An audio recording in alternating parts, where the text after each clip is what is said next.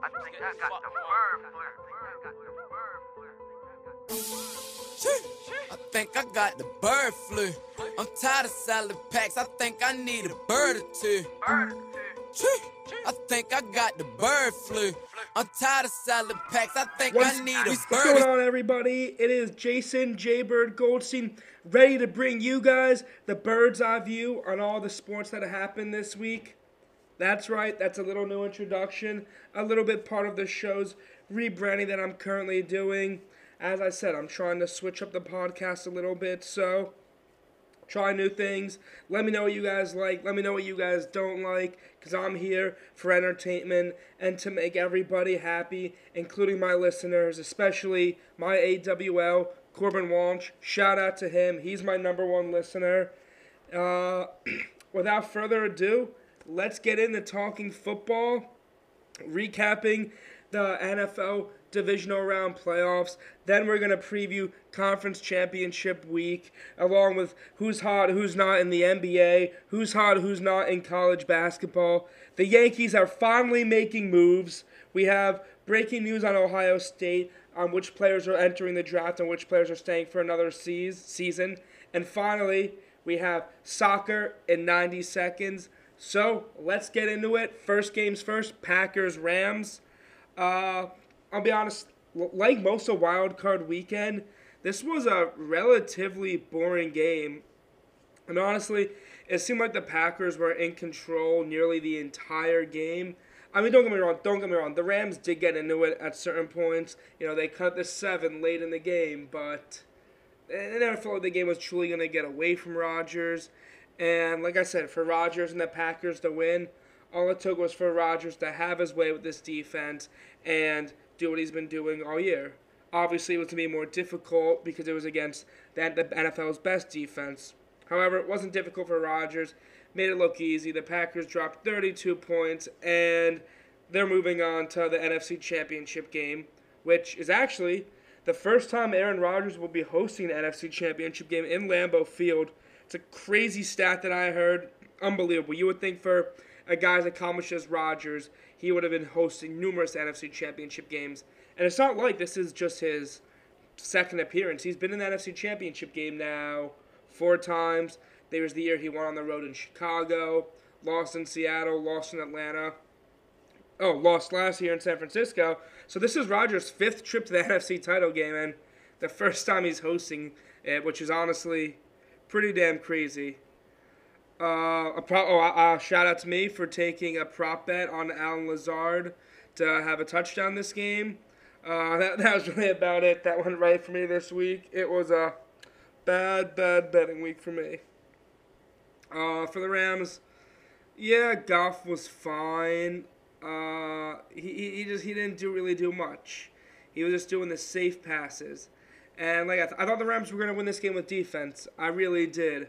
However, it was hard to slow down the Packers' offense. You know, even although Davante Adams didn't get the yards necessarily, he still had a touchdown. He still had 9 catches against Jalen Ramsey.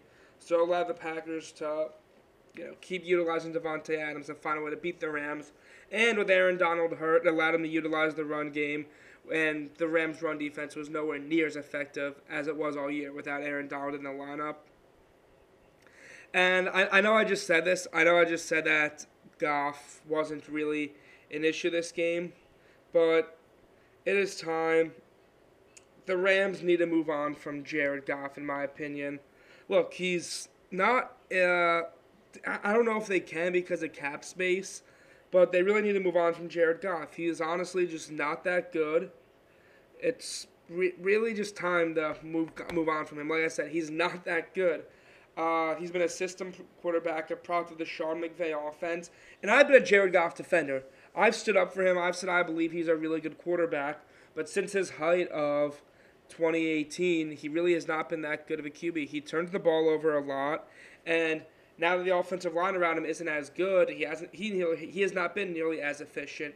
Look, I'm not asking him to come out and throw the 30 touchdowns that he did 2 years ago. Although it's kind of weird that he regresses from 30-plus touchdowns to barely over the 20-touchdown threshold mark in just a season.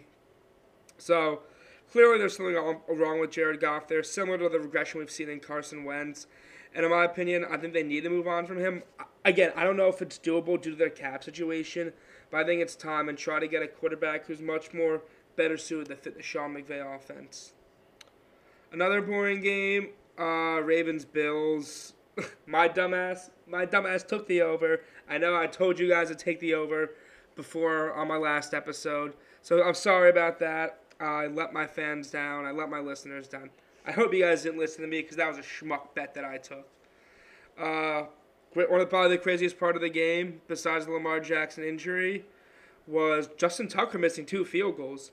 Can't recall the last time I've ever seen that happen in an NFL game. And it's very, very impressive. Like, has it happened? I'm not sure. And I'll be honest, like the Lamar injury, I kind of missed it. Look, it was my buddy's birthday. We were celebrating. And, yeah, you know, the second half is a little iffy in my memory if you guys catch the drift of what I'm saying. But, yeah, once Lamar Jackson got hurt and it was 17-3, this game was over. You know, I saw the replay of it. He looked very ill when walking off the field. Obviously, you hope Lamar's okay and it's nothing serious. You know, it's not going to keep him out for the next game. It was just a minor concussion. But tough loss for the Ravens. And look, they're a good team, but they were just not on the level that the Bills were this year. They regressed a little bit, and it's clear that Lamar Jackson, he's still one of the most talented players in the NFL. There's no denying that. The things he can do are some of the things that we've never seen before from anyone in the NFL. Maybe Michael Vick, but honestly, what Lamar Jackson's breaking Michael Vick's record. There's very amazing what he's doing. However, he's just not the best quarterback in the NFL, and honestly, I don't know if I would put Lamar Jackson in my top 10 quarterbacks. Top 10 playmakers in the NFL? Absolutely. And again, this is not me telling the Ravens to move on from Lamar Jackson. The thing is, you know, a lot of these other quarterbacks, they have the weapons.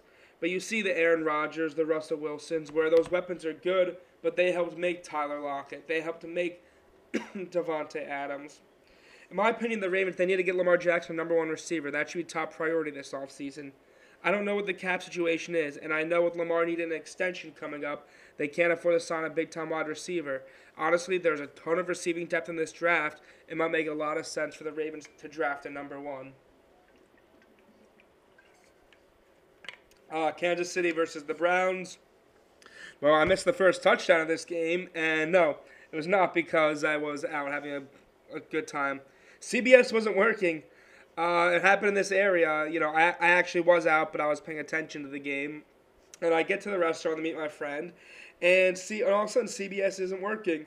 And I'm like, oh my God, did we botch by coming here? Turns out it was in the area. That's what the waitress said. And then I go on Twitter. A number of the Barstool guys are saying that it's not working for them. My friend Joe texted in our group chat saying, is anybody else's CBS not working? So clearly there was a whole CBS issue on the East Coast. And it was just crazy that this game started without that. And I don't know how much we missed. I felt like we missed a lot because that was like the fastest first half I've ever experienced. I think honestly both teams had just 3 possessions. That was it. And look, it looked early on. The Chiefs were in control. They're up 11. And all of a sudden Mahomes gets hurt. And then Mahomes gets hurt, and there's still plenty of times left. And Browns fans, they start to get hopeful. How can you not be hopeful when you're going against Chad Henne, and you only need to come back from 11 points, and then it's a 22-17 game, and there's 11 minutes left, and all of a sudden Browns fans' hope is really starting to rise. Could Chad Henne close out this game? Then Chad Henne throws an interception off an ugly pass. I think that's when really hope starts to settle in. That's when it begins to look like, holy shit, the Cleveland Browns can pull off this upset here. Yeah, I know there will be no Mahomes, but if they still win this game, it'll be a huge upset. It really, really seemed like it was going to happen there. But unfortunately, the Browns, they punt the ball back. And first off, before I go into it, people say punting the ball back was a bad decision. I don't think it was. Look, it was 4th and 9. And it's a tough choice to make. But at the end of the day, it's 4th and 9. It's not a 4th and 5, 4th and 4, where it's a lot shorter. 4th and 9 is a long play, and it's hard to get. And I get it, though. You also have the one timeout. That was on Kevin Stefanski for wasting a timeout earlier on the stupid challenge play. That really ended up coming back to really, really cost the Browns because two timeouts, they might be able to stop the Kansas City offense and have a lot and get the ball back for one last time. And obviously they punted the ball and they never got the ball back. But again, you're also going up against a backup quarterback who just threw a miserable interception. Try to stop the run, force them into a 3rd and long, which is just what they did. But unfortunately, Andy Reid just put his nuts on the table. He needs 11 yards. Obviously, he needs 11 yards. With a backup quarterback, it's tough. Henry on third down takes off with it. It's like risky to put Chad Henne in that situation where he can throw it. Takes off with the ball, runs it. Looks like he picks up the first down. He is just a yard short. 4th and short, what do? Do the Chiefs punt the ball back like the Browns did? Or, with your backup quarterback, do you go for it? Not only does he go for it, he throws the ball with Chad Henne. A bold call by Andy Reid. Unbelievable way to put it on the table. And Andy Reid's outstanding coaching is why the Chiefs are going back to the AFC Championship game for the 3rd straight year. Despite Mahomes being out, unbelievable win for them.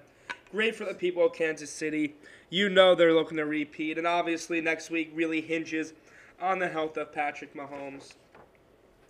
And at the end of the season, it was a tough loss for the Cleveland Browns. But at the end of the day, the future for the Browns is very, very bright. It truly was a very special season for them. Look, everyone knew the talent was there with Kareem Hunt, with Nick Chubb, with Baker Mayfield, the offensive line, the wide receiving core. But no one knew what to expect after what happened last season with the same exact talent. And then Odell goes down, and people don't know how is Baker going to respond. Well, they play even better with Odell Beckham going out. They go 11-5 and win a playoff game. At this point, I think Baker Mayfield is the franchise quarterback, and the Browns finally have a coach. That's 2 things that the Cleveland Browns have not had in a number of years. And I have a lot of friends out there who are Cleveland listeners, a lot of friends who are good Cleveland fans. And for them, it's just been shit after shit after shit for a number of years. Well, now, there's so much to be excited about in Cleveland if you're a Browns fan. And the last game of the weekend was Saints-Bucks. It was between 2 legends. Appears to be Drew Brees' last game. It looked like that's what the reports were, and the way he played, it looked like he was his last game. Looked like he was washed, and just played awful. He had 3 interceptions. With Drew Brees, it got to the point where his deep ball was so porous, they had to run a trick play with Jameis Winston involved just to get something going on the offense. And it really was just really sad to see. I mean, Drew Brees, one of the all-time best quarterbacks to ever play the game, leads NFL history in a number of categories: yards, touchdowns, has numerous 5,000-yard seasons, an unbelievable career for Drew Brees. He was so sad on the sideline. It was really sad to see his career end this way, but it ends the way a number of career ends, with Father Time being undefeated. The Saints sort of played the part of the Bears last week, where the Bears' offense was not very good, but the defense kept them in it. And honestly, early on, Brady was pretty contained, really until late in the game when he needed to make the plays that he wasn't contained. I mean, the Saints led this game 20-13. Yeah, they led this game 20-13. Obviously, the Bucs got 17 straight, and really a lot of that happened in the fourth quarter. A big part of that was points coming off the turnovers. And that was one thing about Brees, was even with the decline that we've seen from Brees, he was never a turnover-prone quarterback. Obviously, that changed this game. The Bucs, they get up there. They take a 23-20 lead. Saints could still come back. You never know. Devin White gets a pick all for Drew Brees. Has an amazing stiff arm. I don't know who he throws to the ground, but it was a beautiful stiff arm. I've never seen a linebacker throw a stiff arm like that. It truly was crazy for them. And now the Bucs are in position. Brady sneaks it in. It's 30-10. That's the dagger. The Bucs make sure they don't lose 3 times. Brady continues to go his career without losing 3 times to one team, and he's moving on to an NFC title game. At this point now, the Saints are both Drew Brees and Tom Brady have the same amount of wins coming against AFC teams, each with 8 each. Absolutely just kind of absurd to think about.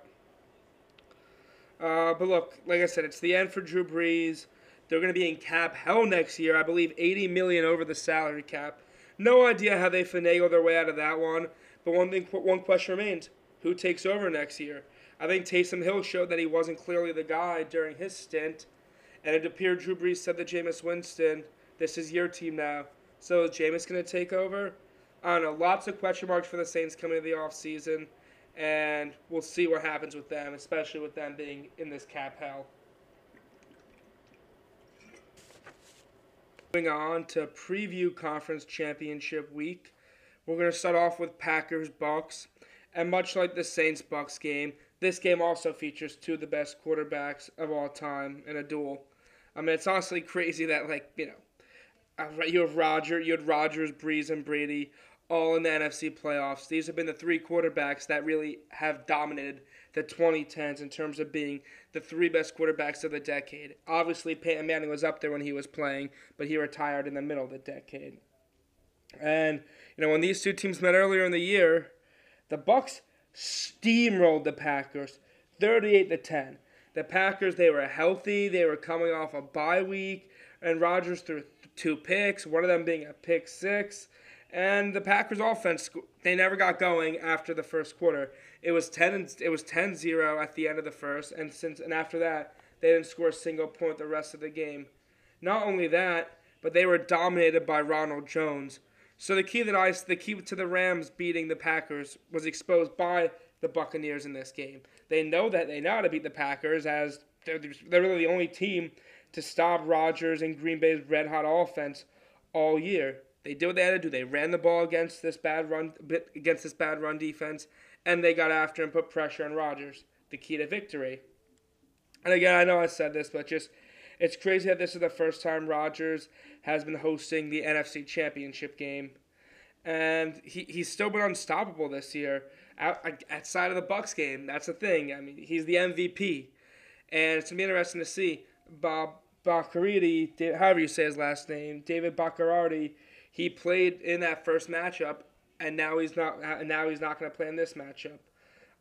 I know. Yeah, they've been fine without him. Didn't matter against Khalil Mack. Didn't matter against Leonard Floyd and Aaron Donald, albeit Aaron Donald was hurt. So why is it going to matter against JPP and Shaq Barrett?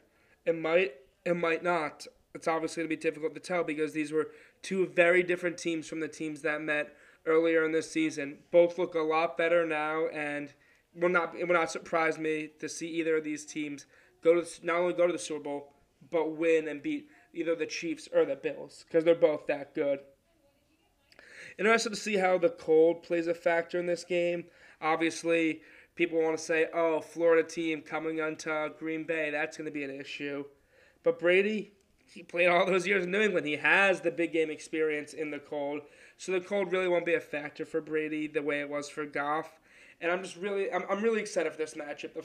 For years and years and years, people wanted to see a Packers-Patriots Super Bowl. For years, it was Brady's the GOAT. Aaron Rodgers is the most talented QB of all time. And we never got these guys in a Super Bowl. We finally get them in an NFC Conference Championship game. And I know I cannot wait for this game. Now, if Tampa Bay wants to win this game, they're going to need a game plan similar to their game plan the first time they met. Don't expect to hold Green Bay to 10 points again. You're just not going to do that the way you did last time. However, force turnovers. It's going to be very hard to force Rodgers into 2 interceptions once again, but that's what you have to do. And take advantage of the turnovers like you did against New Orleans. Utilize Ronald Jones and Leonard Fournette against that weak Green Bay rush defense. That's how you have to do it, because that's their weak point. That's where the weakest spot of Green Bay's defense. That's how they've lost all the games that they've lost this year, by teams running the ball on them. They have a good pass defense. Jair Alexander will be able to take on Chris Godwin, Antonio Brown, or Mike Evans in this game. The defense overall is rated number 13, so it's not like that this is a bad defense whatsoever here. Plus, the Packers defense can get after you with Zadarius Smith, so they can definitely put pressure on Brady. For them, winning is just because they lost 38-10, winning is not out of the realm with that defense they have, which is a lot better than it was when these two teams first met, especially with Alex Kappa potentially being out for the Buccaneers, and with Rodgers playing as well as he is, and Tampa Bay's defense, at least yardage-wise, not maybe doing as well as it was earlier in the year. And for that reason, that's why I'm taking Aaron Rodgers and the Packers, just because of how much the offense has been rolling for them. And it's not like Brady's been that great in the postseason. He's been fine. He's hit big throws. He's won the 2 games. But I can see the Packers defense making the stops that they need. And now the AFC Championship game. I mean, look, everyone knows what the big factor is here. I'm not going to sugarcoat it. The biggest factor is the health of Patrick Mahomes in this game. He practiced in full today, which bodes well for the Chiefs. I actually bet money on the Bills on Monday, just in case Mahomes is out. I got the odds at plus 139, so I thought, with Mahomes out, or with Mahomes potentially out, why not take it? Players miss games because of concussion the next game almost every single time. It's very rare for a player to play the next week. With Mahomes, I feel like it's going to be a different story. But even then, you never know what upset the Bills can pull because this is a damn good team. And they're the 2 most exciting teams in football. Look, I said the Packers and Bucks can beat one of these teams, and I wouldn't be surprised. But these 2 teams are just so much fun to watch. They're 2 of the hottest offenses in football, high-scoring offenses. Their quarterbacks have the 2 biggest deep arms in the NFL. They're so similar right now. And they both have defenses that fly under the radar. Josh Allen and Patrick Mahomes, their performance gets all the attention. But no one really gives credit to either of these defenses. And I think the Bills are best set up to beat Kansas City. Obviously, they have the defense for it. Their pass rush has been solid. They don't have one dominant pass rusher, but they have a number of guys: A.J. Klein, Jerry Hughes, Mario Addison, who get after the pass rusher there. And obviously, that's how you stop Mahomes, getting after him. And who knows how comfortable Mahomes is going to look with coming off the concussion or the neck injury, whatever it is. But that being said, I think he's just too good. And assuming he does play, they're going to win this game. I do think both offenses will go toe-to-toe, but the Chiefs were my preseason pick to win the Super Bowl, and why would I change that now? All right, so I gave my picks who are going to win the NFC and AFC championship games. Like I said, I've been on a bad streak. I went 1-3 with my best bets last week. I went 1-5 wild card weekend with my best bets. So for that, I am not going to give the listeners my best bets because odds are neither of those will probably hit. So listeners, you go with your gut. We're going to go on to talk NFL news quickly. Some of the bigger news stories: Phillip Rivers retiring today. I think Phillip Rivers is no doubt a Hall of Famer. He's been one of the best quarterbacks in NFL history. His numbers back it up. Yeah, he hasn't won as much as Eli and Big Ben have, but in my opinion, I think talent-wise and skill-wise, he might have been the best of this draft, Phillip Rivers. It sucked that he didn't win a ring. One of my favorite QBs to ever watch. My first ever fantasy football quarterback, Phillip Rivers. So, shout out to him on a great career. We're going to miss you, Phillip. You're one of the most important players to ever come through into the NFL. Just news I'm going to quickly relay. The NFL coaching cycle. The Texans and Eagles are still looking for their head coaches. No one wants to go to those disasters of franchises right now. The Jets hire Robert Saleh, and that's a great hire for them. He's a great leader. People want to say, oh, but look at the 49ers defense. It was mediocre this year. This defense was missing nearly half this defense, pretty much the entire defense missed the season. So I don't think that Saleh hire was a bad hire at all. He's a great leader. You see the energy he has on the sidelines, and I think he's going to really change the culture of the Jets. Plus, you've seen in the past, at least with Bowles and Rex Ryan early on, they do well with defensive coaches. And if they're hiring a defensive coordinator as a head coach and not an offensive-minded guy, I see them keeping Darnold as opposed to drafting Fields. Urban Meyer to the Jaguars. I don't believe I covered this on the podcast yet. And I want to see Urban Meyer do well.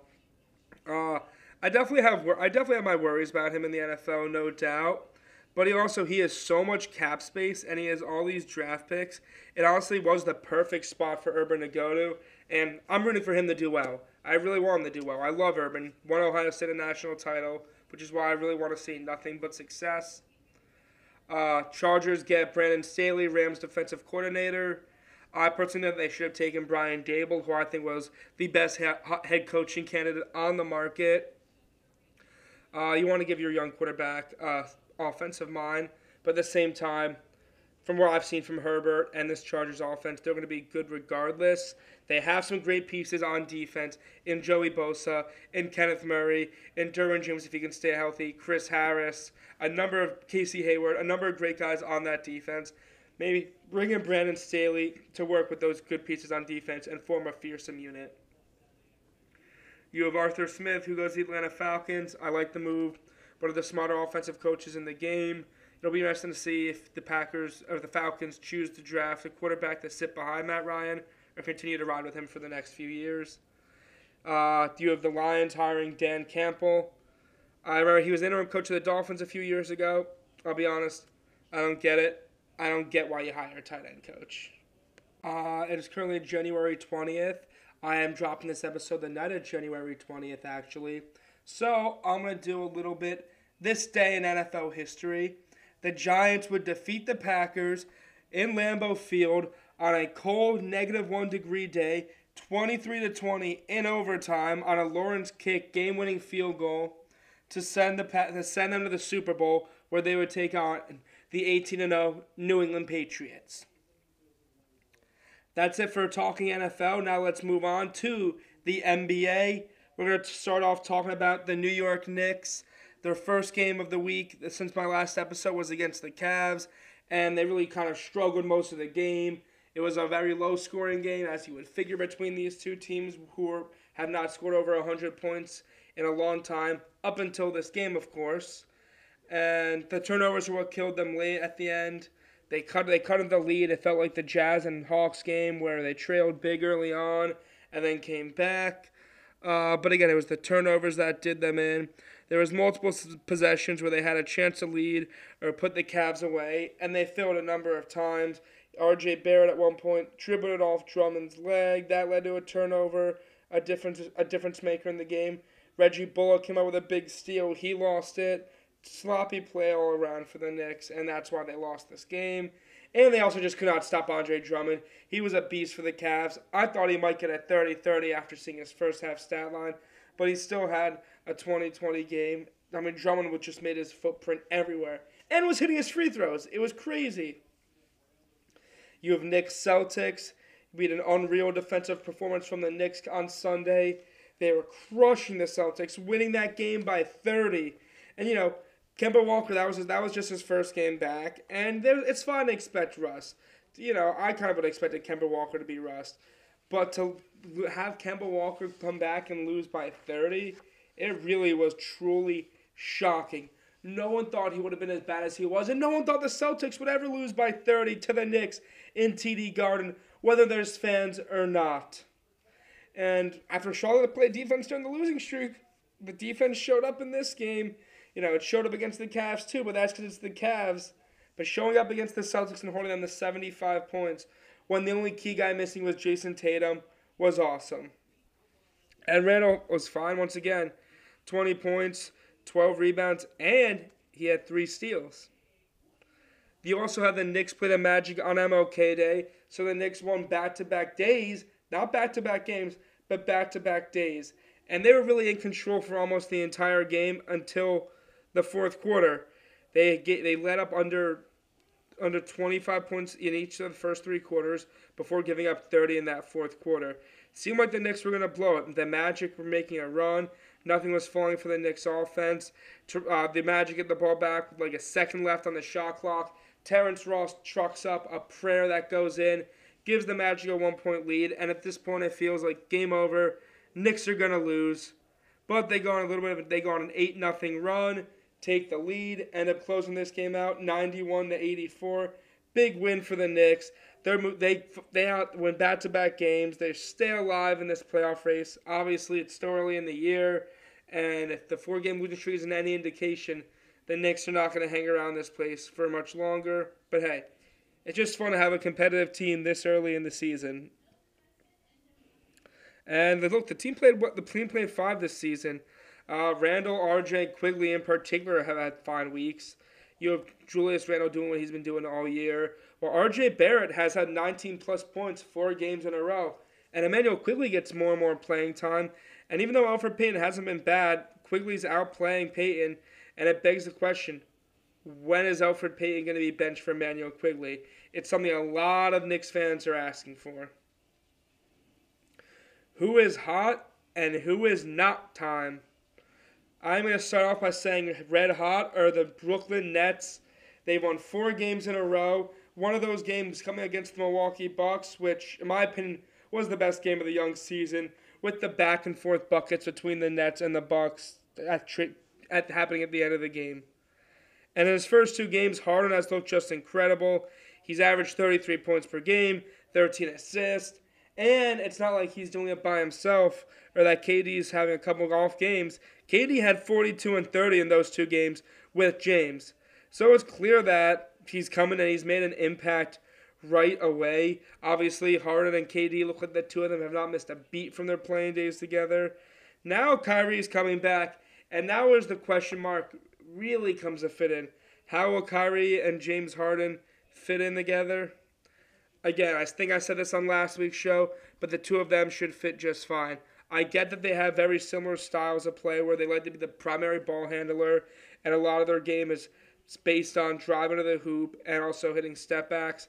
And so there will be a conflict of interest, there's no doubt. But if these players want to win as badly as they say they do, they'll put aside their differences to win a championship. And that being said, they're good now. They're really, really good. They're hot. The season was a bit of a slow start, which you kind of figure, but now they're getting into a groove. And watch out for the Nets, who are going to finish as one of the NBA's best teams. Another team that's won 4 games in a row and is on the hot section is the Los Angeles Clippers. They've won 4 games in a row. They're the best 3-point and free throw shooting team, while being 6th in total points. Honestly, it seems like the chemistry issues of last season for them have subsided. People thought the last year the Clippers at full strength could win the title, myself included. But there was chemistry issues between Paul George, Kawhi Leonard, Montrezl Harrell. This season, it seems those chemistry issues are fixed. Again, I don't know if they are, but it appears they are. And Kawhi and Paul George look hungry for redemption. They're making a case for best duo in the NBA right now. I know I've said Jason Tatum and Jaylen Brown. I know I've said LeBron and Anthony Davis. But Paul George and Kawhi Leonard are making a case for the best duo in the league, and we've forgotten about them. After last year's choke, we had forgotten about this Clippers team, but we all know they're a damn great team, especially Paul George, who's shooting 51% from the field, including from three-point land.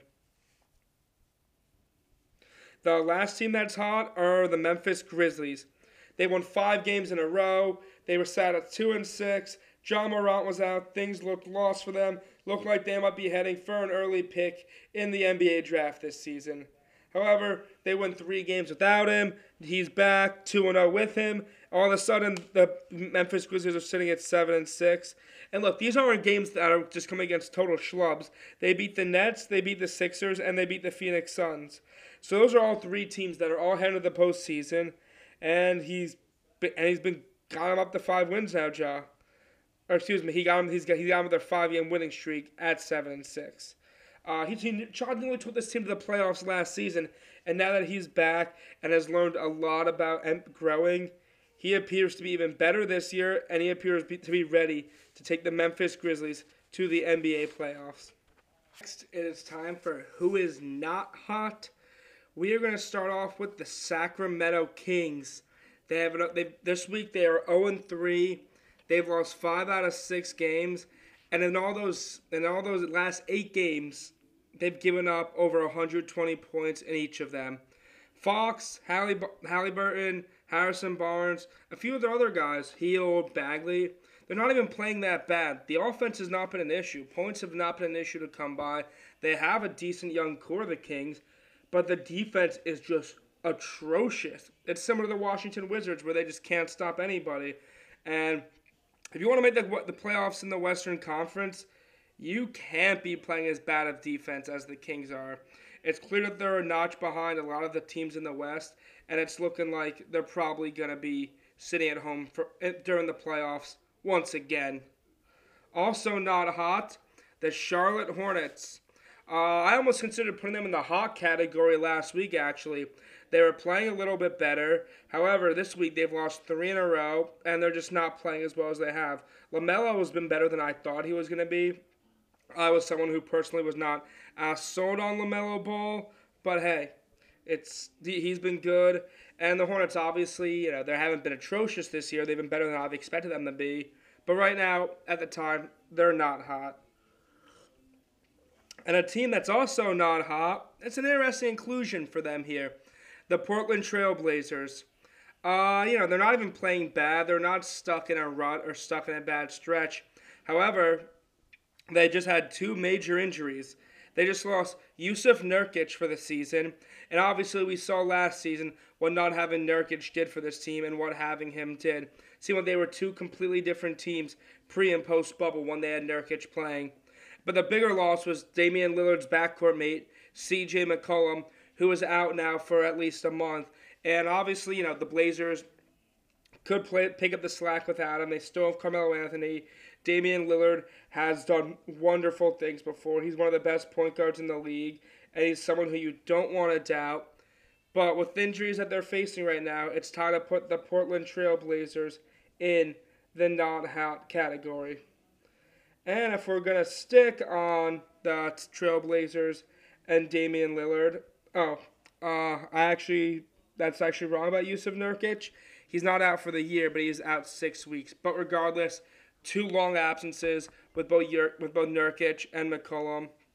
Hopefully Damian Lillard can do what he did in the bubble last year. In fact, 1 year ago today was when Damian Lillard had his second 60-point game of the 2019-2020 NBA season. We know his third 60th point game came in the bubble when he was making sure the Blazers got to the postseason. So we have some MLB news to talk about. Some free agencies finally picked up. Before we talk about free agency, the Mets had to fire their general manager, whom they hired just a month prior. Apparently he sent 63 texts to a girl without a response, including sending a picture of his dick. Like, what the hell is that? I believe the texts were leaked to ESPN. If you read the article and you've seen the text, it's pretty weird stuff. I thought I would never, ever, ever see the day where Jeff Passan's tweeting the word penis. Like, just unbelievable, disgusting. There's no room for that in the game. And how the hell does he get hired in the first place?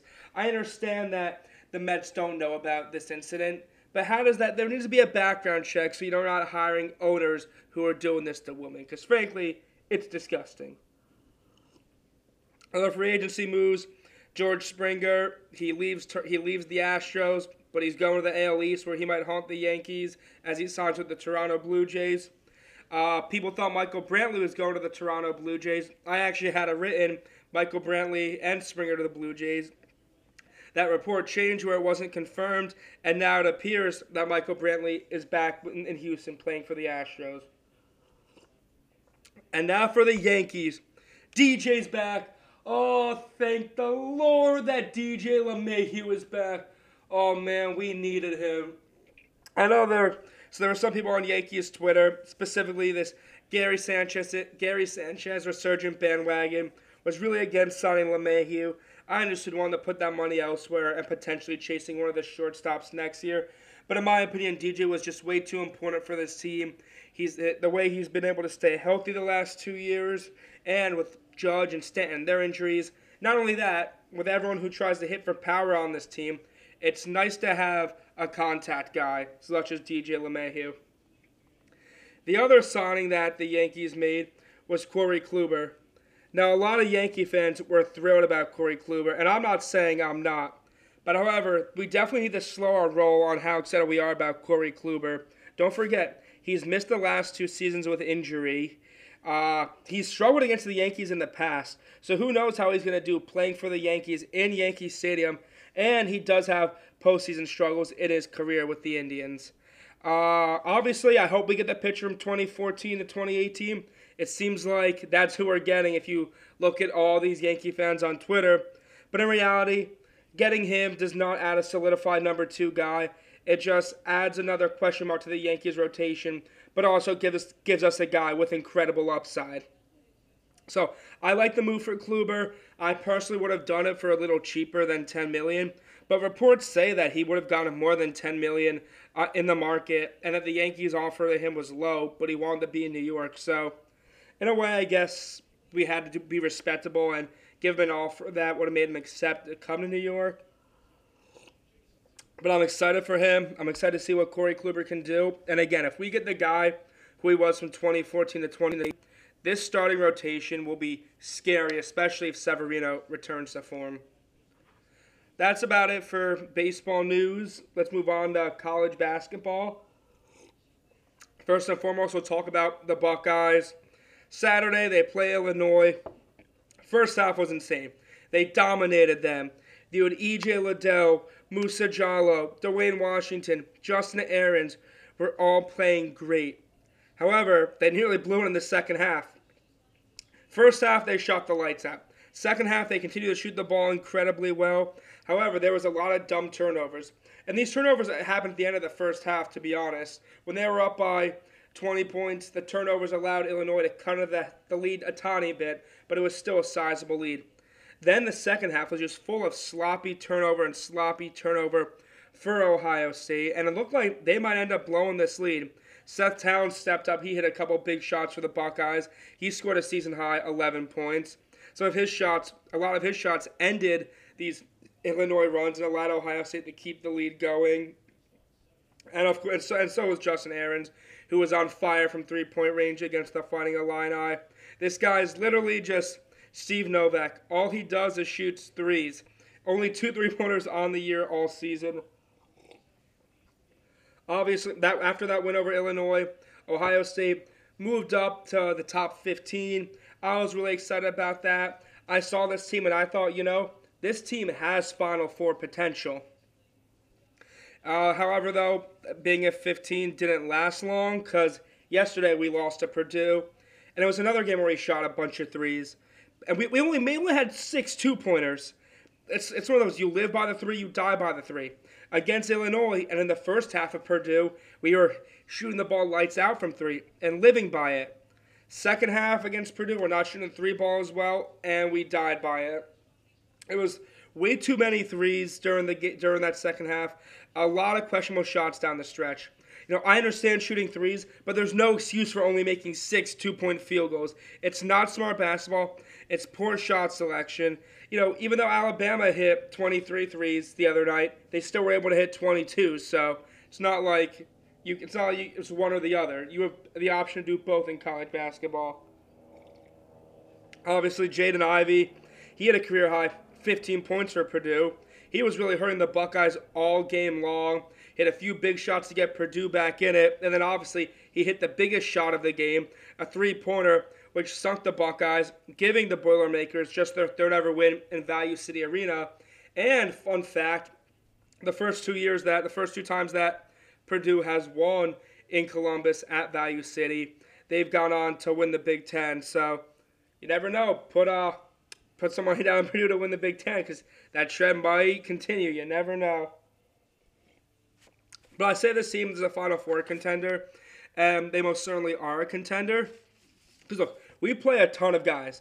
We play Justin Ahrens, we play Musa Jallo, we play C.J. Walker, E.J. Liddell, Seth Towns, Zed Key, Justice Swing. There's probably a few more guys I'm missing. This team plays about 11 deep. Eugene Brown, they can play 11 to 12 deep. And in March, when there's games on top of each other, this depth matters. They play great defense. The second half against Illinois, they could have played better defense. But the shot against Purdue, they were draped all over Jaden Ivey. He just drilled that. Great paint defense, too, for Ohio State. Shut down Coburn. They shut down Williams for the most part against Purdue. So, they're still a really, really good team. And I wouldn't be surprised to see us make a Final Four. We just can't be having these games where we turn the ball over, which we've been doing a lot in the last 2 games. Before the Illinois game, we're last in turnovers per game. And I believe first in assist to turnover ratio. I'm not sure if we are, but the turnovers per game, we limit them a ton, except these last 2 games. And just take the threes, hope they fall, but don't take too many threes. Again, if there's poor shot selection and turnovers, we'll be out in the second round. But from what I've seen from this team, they can make the Final Four. Sticking with the Big Ten, Minnesota. On Saturday, they crushed Michigan at the Barn. The Barn continues to be one of the toughest places to play in the country this season. And now they have wins over who many people consider to be the top 2 Big Ten teams. There's tiers. Everyone has Illinois and Michigan in their first tier. Minnesota has beaten them both. Probably the most shocking result of the weekend was number 8 Creighton losing to Butler, who was just 3-7. Creighton, I get they were missing Zergowski, but Butler has been atrocious this season, and I was mad about this loss. All right, Creighton made me look bad for 2 reasons. I put Creighton in the hot category last week, and what do? They lose. They fall out of that hot category, and I had a parlay. Would have won me a nice $200. But Creighton was the only team in the parlay that fucked it up. So there was that. That pissed me off. I mean, I don't get how you lose that 3-7 team. I get Zergowski and he's your best player is out for the game, but you're so much better than Butler. You're supposed to be one of the favorites to win the Big East, second behind Villanova. I don't know how Creighton lost that game. Another team that made me look bad was Louisville. I had them in my hot category last week as well. They get upset by Miami, who's one of the worst teams in the ACC, and then get crushed by Florida State on Monday. Absolutely demolished by Florida State, much like they did twice last season. There was another demolishing on Monday when Baylor beat Kansas. Kansas nearly came back against Baylor a few times in the game, cutting it the 4 or 5 point game. But anytime, Baylor just responded with a mini run to keep Kansas out of the game. Jared Butler continues to be one of the best players in the country. Seems like a lock to make the All-American team. Has been outstanding for Baylor this year. And that was Baylor's toughest test of the year in Kansas. Their game against Texas got canceled. Their game against Gonzaga got canceled. Kansas is better than Texas Tech. Baylor survived their toughest test of the year. And it looks like they're on a collision course with Gonzaga, where honestly, if this game doesn't get made up, both teams could enter undefeated. You had Villanova. They resumed conference play. Thrilling win over Seton Hall. Much like a lot of teams coming back from COVID, Villanova struggled a little bit. They built big leads against Seton Hall, but never were able to pull away as Seton Hall kept getting back into it. And Seton Hall honestly had a few chances to win the ball at the end of the game. They missed a shot at the end of regulation. Looks like we're going to overtime. However, refs call a questionable foul call underneath the basket, allowing Villanova to shoot 2 free throws with just under 3 seconds left. They missed the first, make the second. And Seton Hall needs a miracle. They throw it down to Mamushvili, and honestly, he's open. Mamushvili's open for a layup. It looks like he could win the game for Seton Hall. Unfortunately, the ball goes through his hands. He's big, he was bigger, he was taller than all the guys Villanova had on the court, and he had an open lane to the basket. It looked like for a second Mamushvili and the Pirates were going to come away with a stunning victory over Villanova. Unfortunately, he doesn't corral it. Ball goes out of bounds. And again, Seton Hall actually did have a chance to win at the end of the game. Because again, Villanova went 1 of 2 from the line. Seton Hall chucks a ball down the court. It looked like they got the shot off in time from 3-point range. However, it was an air ball. Not sure if it would have counted or not, but from my perspective, it looked like he got it off in time. We have the best games coming up this weekend. We have Michigan. They're traveling to Mackey Arena to play against Purdue on Friday. Purdue undefeated in Mackey Arena. Last 2 years, it's been one of the toughest places to play in all of college basketball. We have another big matchup in the Big Ten, as we do almost every day. where Ohio State travels to Madison to play the Wisconsin Badgers on Saturday. Other great games on Saturday in the Big 12. We have Kansas versus Oklahoma. Great game a couple weeks ago. You have Baylor looking to stay undefeated, going up against Oklahoma State and their star freshman in Cade Cunningham, the likely first overall pick in the draft. With Oklahoma State fresh off a win against Kansas, you know that they're going to be excited and hungry to play against this Baylor team, as long as the game doesn't get canceled, as Oklahoma State has recently paused basketball activities. You have Clemson versus Florida State, arguably two of the top teams in the ACC, along with Virginia and Tennessee and Missouri, two of the top teams in the SEC at the moment, maybe right behind Alabama. That's it. So plenty of great games this weekend. There'll be some more great games coming up next week. But for now, let's talk about who is hot and who is not in college basketball. We are going to start off with the Virginia Cavaliers. They have now won 5 straight games. They've scored 80 points in back-to-back games. And that's not Virginia basketball. That's not Virginia basketball to score 80 in back-to-back. The defense, like it is every year under Tony Bennett, continues to be absolutely amazing. But however, people want to sleep on Virginia. Virginia lost to San Francisco, and they got crushed by Gonzaga. So the love for them fell off, and they fell down to, I believe, just 24. However, they've responded with 2 dominant wins this week, including a 35-point blowout win over Clemson, who's one of the best teams in the ACC. Virginia looks back, and they're very, very legit. Another team who's hot, the UCLA Bruins. They're on a 6-game winning streak. Currently, they're undefeated in Pac-12. Right now, they're the 32nd best team in the country in terms of three-point percentage, and it's a deep team. There are 6 guys who average double figures.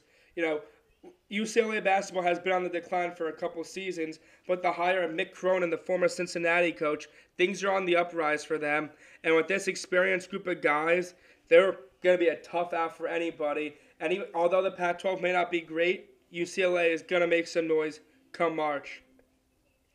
And the last team who's hot, I've talked about them a few times on this podcast already, but Purdue. They've won 4 games in a row, and 3 of them have come on the road. Outside of Ohio State, they won at Michigan State in that great game I talked about last week. They won at Indiana. Yeah, Indiana hasn't looked as good this season, and I'm going to talk about them shortly. But also, they're all on the road. And they have not played a home game outside of the Penn State game in weeks. It's impressive for this Purdue team, which historically has struggled on the road. You have Travion Williams, another player who might win Conference Player of the Year if he wasn't in the Big Ten, averaging 15 points per game on 9.5 rebounds on 54% shooting. He's been sensational for the Boilermakers, and his ability to dominate the second half of games is why Purdue's on this winning streak, which is why they came back to beat Ohio State, which is why they came back to beat Michigan State. It's time to rank this team because a lot of people are not talking about them, and I think a lot of it is because they have their 5 losses. But with a 6-3 Big Ten record, including 3 road wins and an undefeated home record, it's time to start taking Purdue as a very, very serious threat. Now let's talk about who is not hot. Let's start off by talking about the Blue Devils. That's right, we're talking about a lot of Blue Bloods are going to be in the not hot section. At this point in time, Duke is not a tournament team from what I've seen from them this far. And for the rest of the season, the Blue Devils are in serious danger of missing out on the tournament. Look, they started out fine in ACC play. They were 3-0, and people thought, okay, they're back. The ACC is weak this year. They just struggled against Michigan State and Illinois. But now they've lost back-to-back games against Virginia Tech, against Pitt, who are 2 of the better teams in the ACC right now. And now they're unranked for the first time since 2016. They're sitting at 5-4, just 3-2 in ACC play, and they're really not getting much hope. Jalen Johnson was fantastic yesterday, but he can't do it alone. You know, Wendell Moore's been awful this season.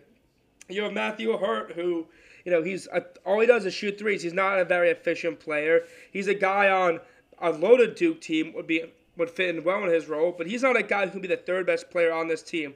The team has just looked lifeless at times, and they're not very good. They struggled against Coppin State, And I honestly, it remains to be seen because they still have Miami, they still have games against BC, they still have games against the crap of the crap in the ACC.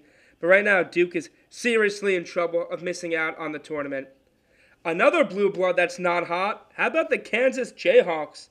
But back-to-back tough losses against Oklahoma State, against Baylor, and honestly, those games, they were down by a lot. And in recent days, they got blown out by Texas. So they've been playing really porous lately. And they'd be on a lengthy losing streak if they did not escape Oklahoma a few weeks ago. I talked about them last week on the podcast. They don't have that go-to guy that they've had in the past in Devin Dotson and Frank Mason and Thomas Robinson. They have a bunch of decent guys, but it seems like their guys have yet to gel together, and it's one of them is taking over a game as opposed to all of them playing as a cohesive unit. And until they play as a good cohesive unit, I think they're going to continue to struggle, Kansas. And I talked about them a little bit ago. Indiana Hoosiers. Look, they haven't been ice cold, but they're 3-4 in Big Ten play. They're 3 wins. Maryland, Nebraska, and Penn State. Those are 3 of the 4 worst teams in the Big Ten, along with Northwestern. And Northwestern beat Indiana. Indiana, when they've gone against the teams that are good in the Big Ten, the Wisconsins, the Purdues, they've lost. So they're not hot until they can actually beat a legitimate team in the Big Ten. Moving on, we're going to talk some college football quickly. Ohio State officially has what appears to be their roster for next year. Chris Olave stuns the world. He's staying for another year. Nobody expected it, but I'm thrilled. He's going to come back, and he's going to be one of the best wide receivers in the country next year. The offense is going to be loaded for C.J. Stroud with Chris Olave and Garrett Wilson, who will no doubt be the best wide receiver duo in the country next season. Plus, they're going to have a lot of younger guys stepping up and getting more time. You have Munford, who's decided to stay for another season officially. Him and Petit Fier are going to be one of the best tackle duos in the country. And the young guys on the offensive line are no doubt going to come and make a ton of great plays, replacing Josh Myers and Wyatt Davis. On defense, we expected the linebackers and Sean Wade to leave. Tommy Togai, his loss hurts. That was really shocking. A lot of people expected him to stay. And if we had him and Haskell Garrett back, oh man, we were going to have the best defensive line in all college football next year. But at the end of the day, we still have a force to be reckoned with on the defensive line with Tyreek Smith, with Zach Harrison, and with Teron Vincent if he can stay healthy this year and replace Tommy Togai. Secondary, despite losing Sean Wade, is strong. You have Marcus Williamson, who got better at the end of last year back. Cameron Browning, Savion Banks, Tyreek Johnson, all experienced guys, along with Josh Proctor, Marcus Hooker. There's a lot of experience in this secondary next season, and honestly, with all the guys we have returning, I'm so excited to run it back. The Buckeyes are going to be terrifying for opposing defenses next year. And honestly, I know I say it almost every year, but I really think that next year is our year to win it. All right, we are now going to do Soccer in 90. Last segment of the day. Some interesting soccer going, a lot of intense soccer this week, especially in the Premier League. So, let's start. We had Man United and Liverpool on Sunday. They drew in a 0-0 game. It was a boring game, to be honest. I got Peacock for it. I canceled my Peacock subscription after the game, but it was boring. However, Man United stayed at the top.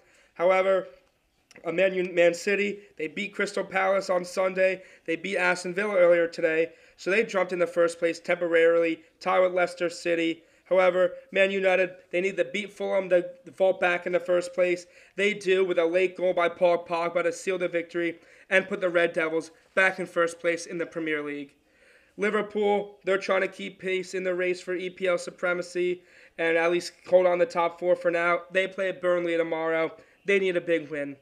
There's 7 teams chasing the top 4 spots. Only West Ham and Man City play this weekend.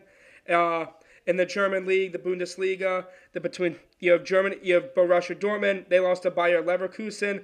Bayer Leverkusen is now tied for second place with Red Bull Leipzig at the time of recording this. While Dortmund is now just barely hanging on to the top 4. Dortmund and Mönchengladbach play in the Borussian Derby this weekend. You have Napoli. They crushed Fiorentina 6-0 to officially move ahead of Juventus in the standings. And Juventus lost to Inter Milan over the weekend. And Juventus, who are now 9-time defending champions of the Serie A, now sit 10 games back in Milan for first and are not even top 4 in the Serie A. Oof. That was it for 90 seconds of soccer. And that's it for this week's episode of the Bird's Eye View. Remember, if you want my latest updates during games, go subscribe to J Bird's Eye View on Twitter. Go follow the Bird's Eye View on Instagram for all the latest episode drops. Thank you, everybody, and have a great rest of your day.